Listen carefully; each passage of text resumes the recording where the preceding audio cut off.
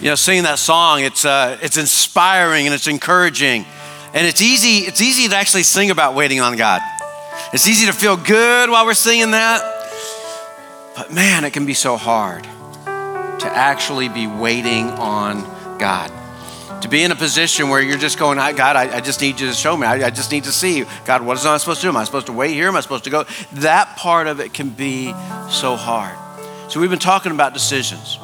We've been talking about what it means to be making decisions, because we all have decisions, and dozens and dozens and dozens of decisions. Every week we just keep making more and more decisions. But how can we make our best decisions?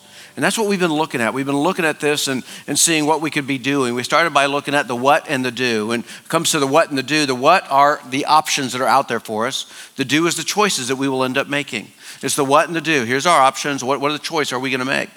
But we also looked at who before do. And who is our identity. And so when you see the options, but you know what your real identity is, you know whose you are, then it's easier to make decisions because you'll know who you are. And because of your identity, it helps shape these default set of do's that we would be doing with our lives. And some of these do's become a whole lot easier to make because we know who we are, who before do.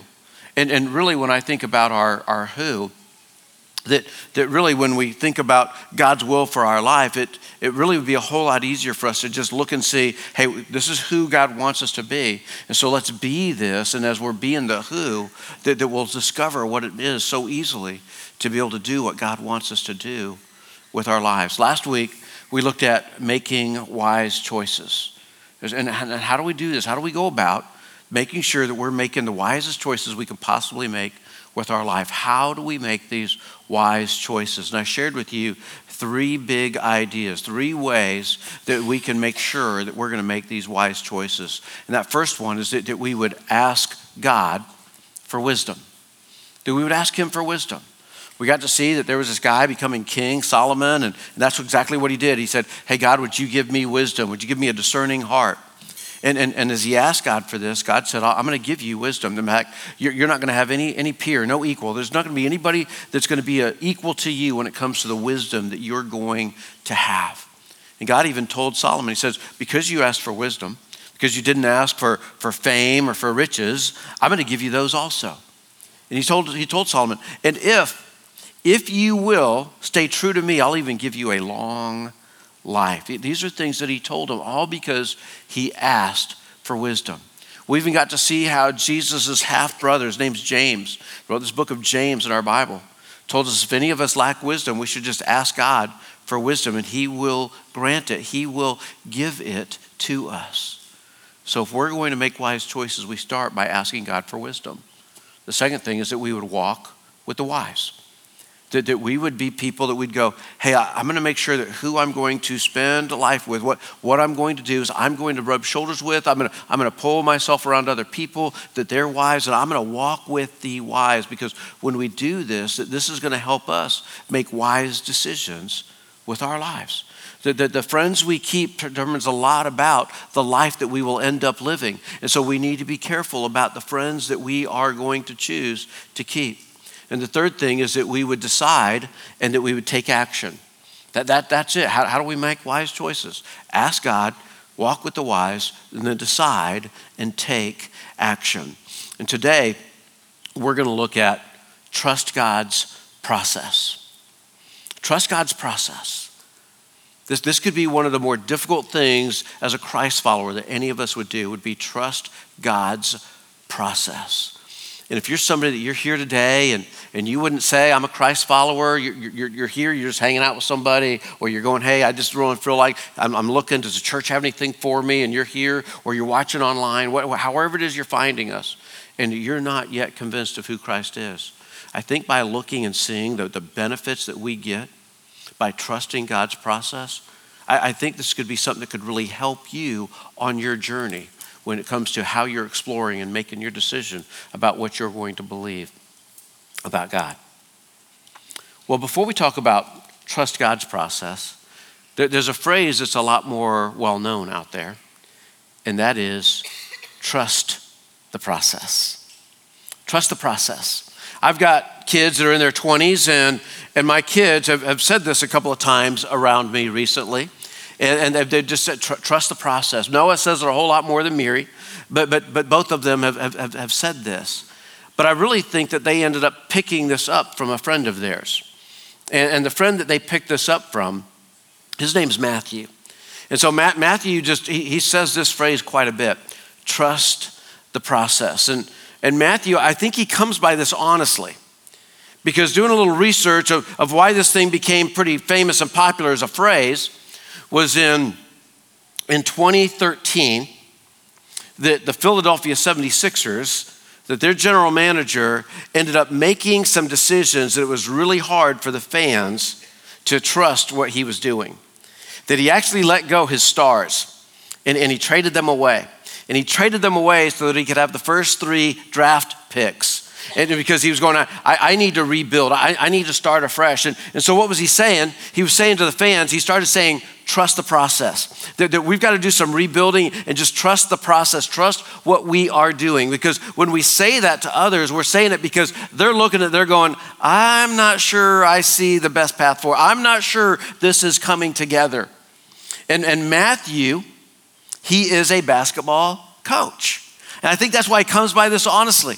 That he got his start at the University of Houston and coaching at the lowest level. He's really a pre-coach there, doing game film and doing evaluations. And then he moved on to another university, and now he's at another university, and he's actually a coach with them. And now he's actually got an NBA team that's talking with him, and they're beginning to court him and see if this is going to be something that's going to be. And so he comes by this very honestly and naturally, this idea of trust the process. But I've been at his house, at his parents' house. He doesn't live there anymore. But I've been at his parents' house when he is saying this to his dad. And it does not go over very well. When he says, because dad's usually identifying something that he doesn't really agree that that's the best decision that Matthew should or could be making in that moment. And Matthew just says, Dad, trust the process. Just trust the process. And he does, and he ends up saying this, and he says it again because he really says, hey, I know things might look bad right now, Dad, but you need to understand that I've got a plan. I'm working a plan, and it's all going to come together, Dad. Trust the process. And so it's been interesting because Brett and I have had a handful of conversations over that. What I think about, we talked a little bit about this last week, but when I think about our young adults today, I think about how difficult it is for them to be making decisions and how they can be a little skittish when it comes to making some decisions. And it can even appear to the rest of us like they're delaying making decisions. That can look like that, especially if they're saying, hey, trust the process. And we're like going, will you just make a decision and start moving? But they are. They're just saying, hey, trust the process. And for them, I think that they take a lot more methodical approach to the way that they want to make decisions than what several of us, I'm in my mid-50s, and than what those my age and older. I really think about this. I think about when I was graduating from high school. And when I was graduating from high school, my parents, their advice to my sister and I was get a good education. You need to get a good education. And I think that they said that because they believed, I think their generation believed, that a good education gives you better options in life. And they said this, and I think about this because I think when it comes to my parents' generation, that it was kind of hit and miss who went to college and who didn't. But they were looking and seeing among their peers and going, hey, there's a whole lot more people that went to college that seem to have things more put together and they're more prepared financially than those that didn't. And so they're really going, hey, you need to get a good education because it's going to create options. Because I think for my parents' generation, I think they had limited options. Okay, they did. They had limited options, but you know what they had? They had immediate needs. And so in their generation, they were making decisions quickly because there wasn't this thing that you would just go out and get a credit card when you were 18 years old. You wouldn't do that with my parents' generation. It just wasn't there. And so it was, hey, if you're going to get that need met, you're going to have income for it. And so, hey, there's limited options, there's immediate needs, and just go get a career and get things started. And then it shifted to where my generation, we were hearing this, hey, get a good education because it creates options. But I think where we are now with young adults is that a good education isn't near as important as what it used to be in order to have great options out there for what they're going to do. And I know if you're a young adult right now, especially if you're sitting next to your parents, you're like going, did you hear that? And I don't want to create a lot of problems, and I'm certainly not the guy saying nobody should. I'm just telling you that it's just not as important today as what it used to be. There's this drive and this work ethic and this ambition, and we're seeing people do great things even without pursuing higher education. I even told our kids that as they were graduating from high school, I sat down and told our kids a way that I felt like they could be very successful in life without ever going to school. And as I laid that all out for them, and I took a few minutes and just showed them these things that I felt like they could do, because we were paying for their college. Said, hey, we'll just give, if we were just to just give you this money, here's things I think you could do and you could be extremely successful. And after I finished laying all that out, I said, but that's not an option for you. You're going to school. And it was a match for my kids. It really was, for them to be able to go to college. But it's just not as important today as what it used to be. But there's this drive and this work ethic. And here's something else that I can't ever remember being something that was taking place in my generation when people were graduating from college. Gap year. I don't remember any of my peers just graduating and going, hey, I'm just going to take a gap year, and I'm just going to go, and I'm just going to kind of explore, and I'm just going to see. There's just a lot of options. It was you graduated from college and you went and found something to do. And some people were getting surprised because they're going, well, I got a degree in this, but my job's in this. And it was. But when I think about that whole idea that I think for these young adults, I think it's very difficult for many of them to start jumping into a career and making career choices. And when I think about why, I think there's three primary reasons why young adults really struggle with, and they're a little bit slower, and they're like telling their parents, trust the process. I think that there's three criteria, three factors that are affecting that. I think one of these factors is that they want to do what they love. I think they've seen our generation, and they've seen too many people in my generation that they come home and they're bitter and they're angry, and work is just demanding against them. They can't stand what they do, and it's they come home exhausted. And I think our kids are going, if that's true of us, that our kids are going, I'm going to make sure that I do something I love. If I'm going to have a career, I'm going to do what I love to do. Because they've seen how it's worked too hard against too many people. And they go, that's too important to me. That not only do they want to do what they love, and some of them haven't even figured out what they love. And so they're going, I'm just going to wait. I got to take a gap year. I haven't decided yet what I love to do. I'm trying to figure out what would I love to do. I think the second thing for them that becomes a big major criteria is that they want to make a difference. They want to make sure that what they're going to give their life to and how they're going to spend their career and their time working is that they really want to give themselves to something that is going to make a difference. They need to be able to see it. They need to see, I'm doing something that is making a difference for others. But they've got a third thing. And their third thing is this.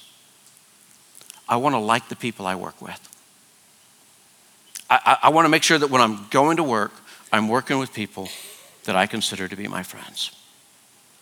And that these are the things that have become so important to them.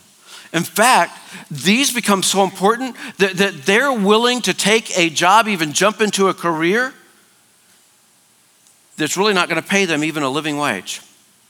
And they're okay with that.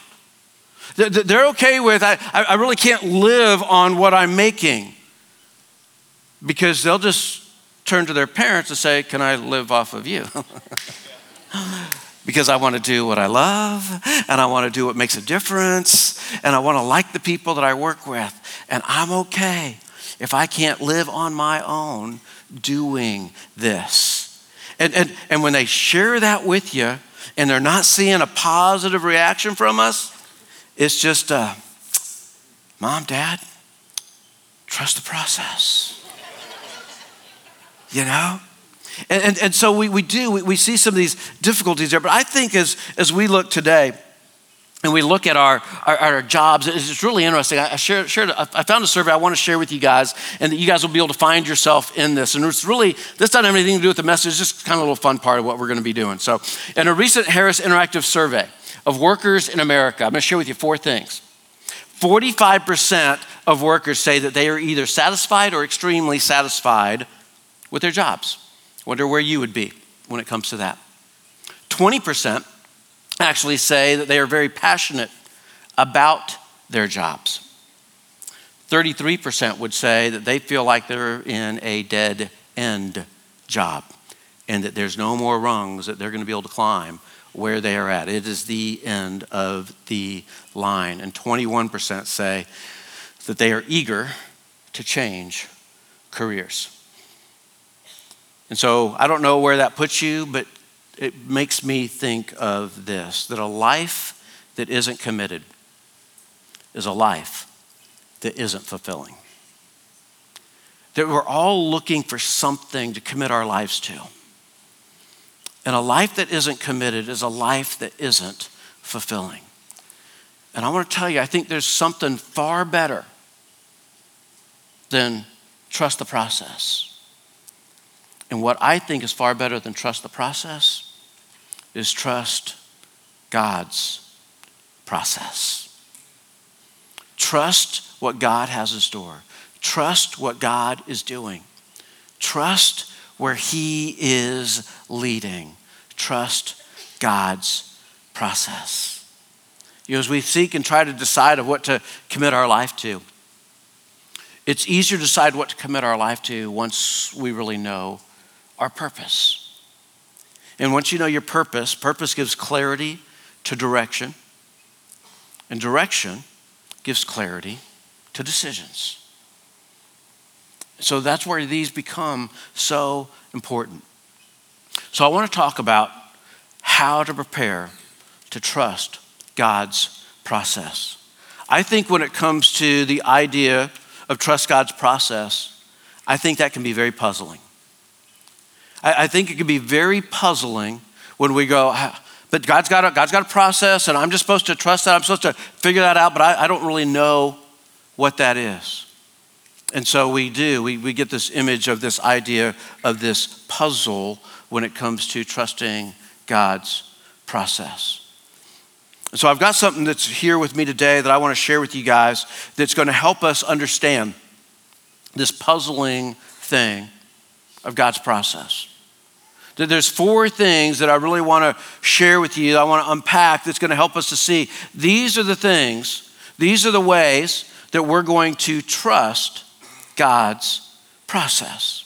And so the first one would be this. It would be follow God's Spirit. That we would follow God's Spirit. That how many of you have ever been nudged by the Spirit of God? The Spirit of God's talked to you. It would be all of you. The Spirit of God is convicting and communicating and nudging and pulling and pushing all of us, whether you're a believer or whether you're not. In order for us to believe, the Spirit of God was nudging on us so that we could see that God is somebody who is real and that we should be trusting our life with. And so that we need to follow God's Spirit, that we need to be doing this. That we're going to be looking in Acts chapter 20 this morning. And as we look at Acts chapter 20, we're going to be looking at just a few verses. We're going to be looking at this life of this guy named Paul. He used to be Saul, but now he's Paul. And we're going to be looking at this guy's life and seeing how he is somebody that he reached the point where he could trust God's process. And so as we look at Acts chapter 20, we'll start in verse 22. Paul wrote, "And now, compelled by the Spirit." That this idea that he's saying is, hey, I've been compelled by the Spirit. I know that the Spirit's longing and wanting something from me and for me. That there's this compelling, that is this undeniable compelling. That the Holy Spirit of God, he compels us for our best plans, our best life. But not only does the Spirit of God compel us for our best life, but the Spirit of God's going to compel us to be used by him so that we can help other people experience their best lives. That God will use us in the lives of other people. And the only way that we can do this and fulfill this is if we follow God's Spirit. That God's Spirit is communicating with us, he's nudging us, he's tugging on us. And that we've got to pause and listen, and we have to choose to follow. Where is the Spirit of God leading me? What is it the Spirit of God wants of me, for me, and from me? And so that's where we get our start. We get our start that we would follow God's Spirit. And then we have another one here. And this one can be a little challenging. Expect uncertainty. That you just need to expect it. You need to expect that there's going to be some uncertainty as we're trying to trust God's process. We're not always going to be certain, but yet we've still got to be making these decisions and trying to make traction and move forward with what it is that God would desire of us. We will find ourselves at times waiting on the Lord. And sometimes we're waiting on the Lord and going, hey, what's the next step, God? What is it that you want me to do? And that's a fair way and a right way to wait on the Lord. But then there's also a wrong way to wait on the Lord. And a wrong way is where God says, hey, here's a step and your next step and your step after that. So go ahead and take those steps. And some of us are going, God, can you give me some more details? 'Cause I want to see further down the road. And then we're waiting on God to give us even more details, and God's going, no, that's all I'm giving you right now. Take those steps, and then I'll show you the next ones after those.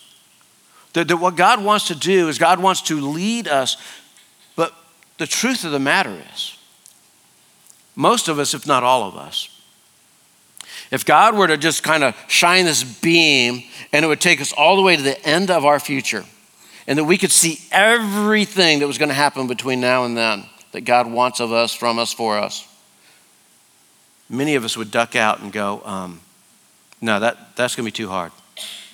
I can't do it. I'm not willing to endure that. I can't go that way. And so God doesn't show us that much. God shows us our next couple of steps. Shows us the terrain that's just a step or two ahead of where we are. What Paul ends up saying here, verse 22, I am going to Jerusalem, not knowing what will happen to me there. I don't know. I really don't know what's going to happen, but I know where I'm going. I'm going to Jerusalem, but I'm uncertain of what all is going to happen once I get there. That we can be certain that we will obey. That's where we can have our certainty. But there's going to be uncertainty when it comes to all of the steps that we would end up taking. When we look in the book of Psalms, we can see some of these different wisdoms that comes from the psalmists that write these things. In Psalm 119, 105, the psalmist said, your word is a lamp for my feet, a light on my path. It's a lamp. And when you think of what a lamp does, a lamp isn't this incredible beacon of light. It's usually this little soft light that just provides enough, and you just get to see a little bit around that, and that's what a lamp does. And God says, hey, I'm going to be this lamp. That I'm going to provide a little bit of light for your steps, and you'll be able to see. You can see, take that step and take that step. But you've got to come here before this light's with you to where you can see even more. So we've got to trust the process, and even then there's going to be this uncertainty that's going to be out there that we need to expect, that we need to still be certain that we're going to be willing to follow in the steps that the Spirit of God is leading us in. and that we shouldn't forsake what we do today just because of we can't identify all of what the future lays out there for us. So here's another thing when it comes to this puzzling thing called trust God's process. And when it comes to trust God's process, another thing that we need to do is that we need to plan on resistance. That we need to plan on this. That resistance is going to come. That we're going to end up facing this resistance. And not only are we going to face resistance, but we're going to have to determine what resistance is this. Because it could be that resistance, that it's an attack from Satan trying to derail us and keeping us from doing what God wants us to do. Or it could be an act of God that's trying to keep us from stepping away from what God's calling us to do. And so sometimes the resistance might be God going, no, you can't get away from what I'm really trying to get you to do. And other times it's going to be that Satan's working against us and trying to derail what God wants us to do. Paul actually wrote these words in verse 23. He says, I only know that in every city the Holy Spirit warns me that prison and hardships are facing me. I know that every time I'm traveling, and why is he traveling? He's traveling to share the hope of this good news, the gospel, the good news of Jesus. He's traveling just trying to share with people, hey, listen, this Jesus that was crucified, that rose again from the dead, spent 40 days here on earth, he is the Son of God. He is the Messiah, the Christ. He's the hope of the world. And he's out there and he's trying to share this, but he knows that the Spirit of God is warning him that there is going to be hardships, difficulties, even imprisonment as God is leading him and he's willing to follow and take those steps of obedience. See, resistance, it isn't an if issue. It's a when issue. That there is going to be resistance. I think about resistance. I think about what happened in the early years of ministry for me. It was my first full-time position that I was in. And the pastor was going on vacation. I was the youth pastor. And I was asked if I would teach on one of those times that he's gone. And so I agreed, and I was excited about it. And so I did. I actually don't even remember what I taught on. Don't remember the direction, don't remember the focus, don't remember his passage, don't remember any of it. But let me tell you what I do remember. I remember when the pastor came back that I got called into the pastor's office. So I get called into the pastor's office and I'm there and I sit down and he asks me a question about my sermon. And I'm sitting here and I'm trying to be prepared, all theological, and make sure what I taught and everything. And he asked me this question. Did you say use guys from the pulpit? I was not prepared for that question. To me, it was like, wait a second. Could you say that again? Did you say use guys from the pulpit in your sermon? I don't know, I might have. And he began to let me know how that just ruffled, that's just not something that gets said from the pulpit. And that he had been on the phone with so many people and he's been trying to put out, use guys? That's what people are upset about? Something else that happened at that same church. I had a student, a teenager, come to me and say, do you want to know what my mom thinks about you? And I was not wise enough to say no. And so I said, tell me. And she went on to tell me, she says, well, my mom thinks you missed your calling and that you're not called to the ministry. And at best, you're called to be a Sunday school teacher. I'm telling you, resistance is not an if issue. It is a when issue. We are going to face resistance.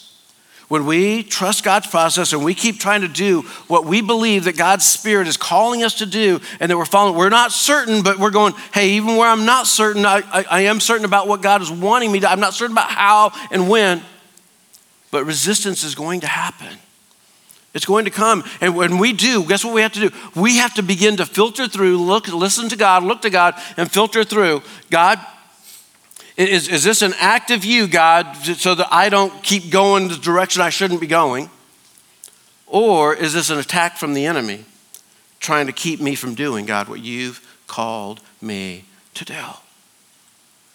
And that we have to discern that. And it's why we have to start by following God's Spirit. If we don't start there, then we are going to miss what God is wanting to do in us, to us, and through us. God will use our struggles to strengthen us to trust his process. There's going to be struggles within it. And if we will stay true to God and we lean into him, he will strengthen us to trust his process. So the last thing I'll share with you when it comes to trusting God's process of what we need to do, and that is that you and I, we are going to have to acquire tenacity. We're going to have to acquire, we're going to have to choose to be tenacious. We're going to have to choose to stick with it.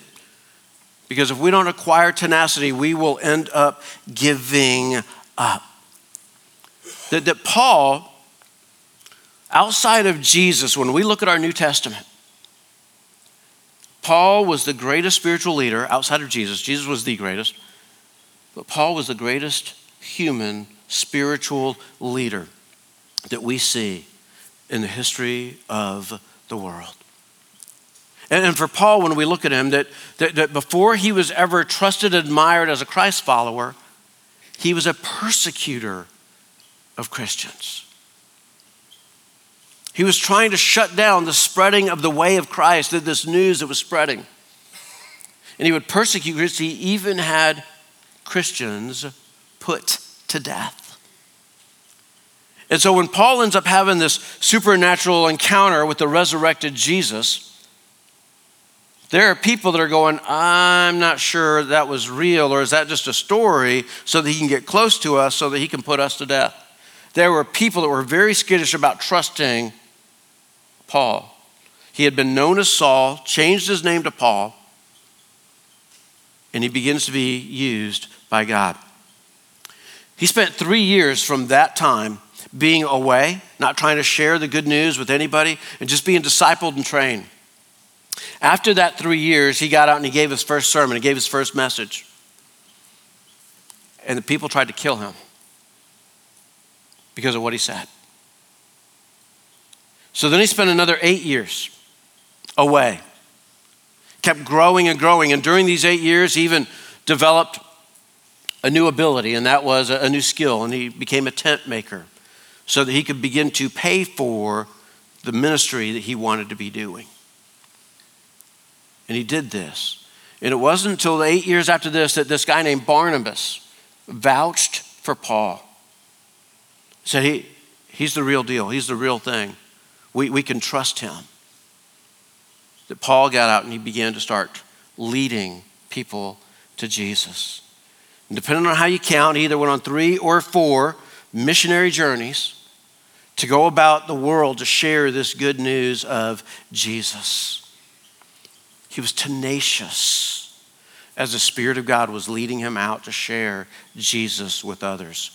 In verse 24, he says, however, I consider my life worth nothing to me. My only aim is to finish the race and complete the task the Lord Jesus has given me, the task of testifying to the good news of God's grace. Just step by step, he just kept taking the next step that he could see to take, that he was just following God's Spirit. There was this uncertainty and he expected it.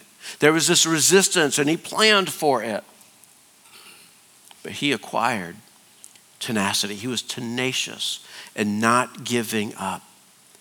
And when it comes to this idea that we would trust God's process, there will be times that it might be painful. There'll be times that it might be difficult. It might be questionable.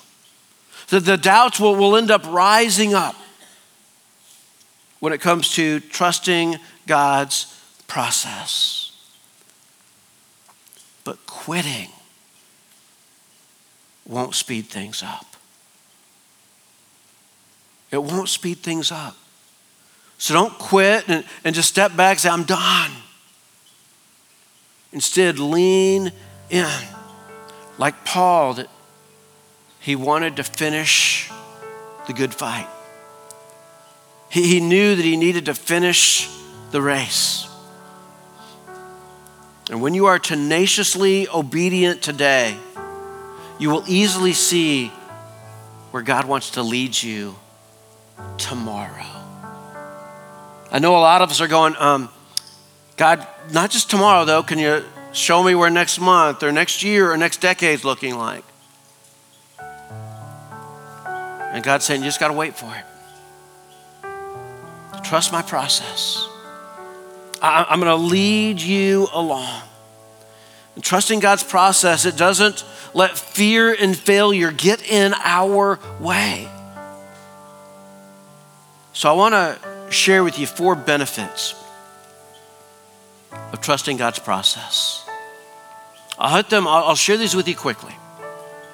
These 4 benefits of trusting God's process. That you will gain more patience when you trust God's process. You will gain more confidence when you trust God's process. You will gain more resilience when you trust God's process. And you will gain more purpose when you trust God's process. Trusting God's process is absolutely worth it. Don't let fear or failure stop you from trusting God's process. And when you do, when you trust God's process, what you're going to discover is that when you trust his process, God's going to lead you to where you're going to get to do what you love to do. He's going to lead you to do something that's going to make a difference. And he's going to allow you to discover some friends that you're going to get to work with along the way. Trust God's process. Wait on him where you need to wait. But take your step where that lamp is illuminating just enough for you to see that next step. Pray with me. Heavenly Father, you have a process for leading us, for growing us, for using us. God, I pray that you would make us hungry for your process. Pray that you would strip away any kind of satisfaction in life that's preventing us from looking to see, God, what do you have in store for us? So that we would be willing to follow your Spirit. That God, that we would expect some uncertainty, that we would plan on this resistance that's going to come against us. But God, help us to acquire this tenacity, that we would stick with where you've led, so that we're willing to take our next step and be used by you to make the difference that you've called us to. Jesus, it's in your name we pray. Amen.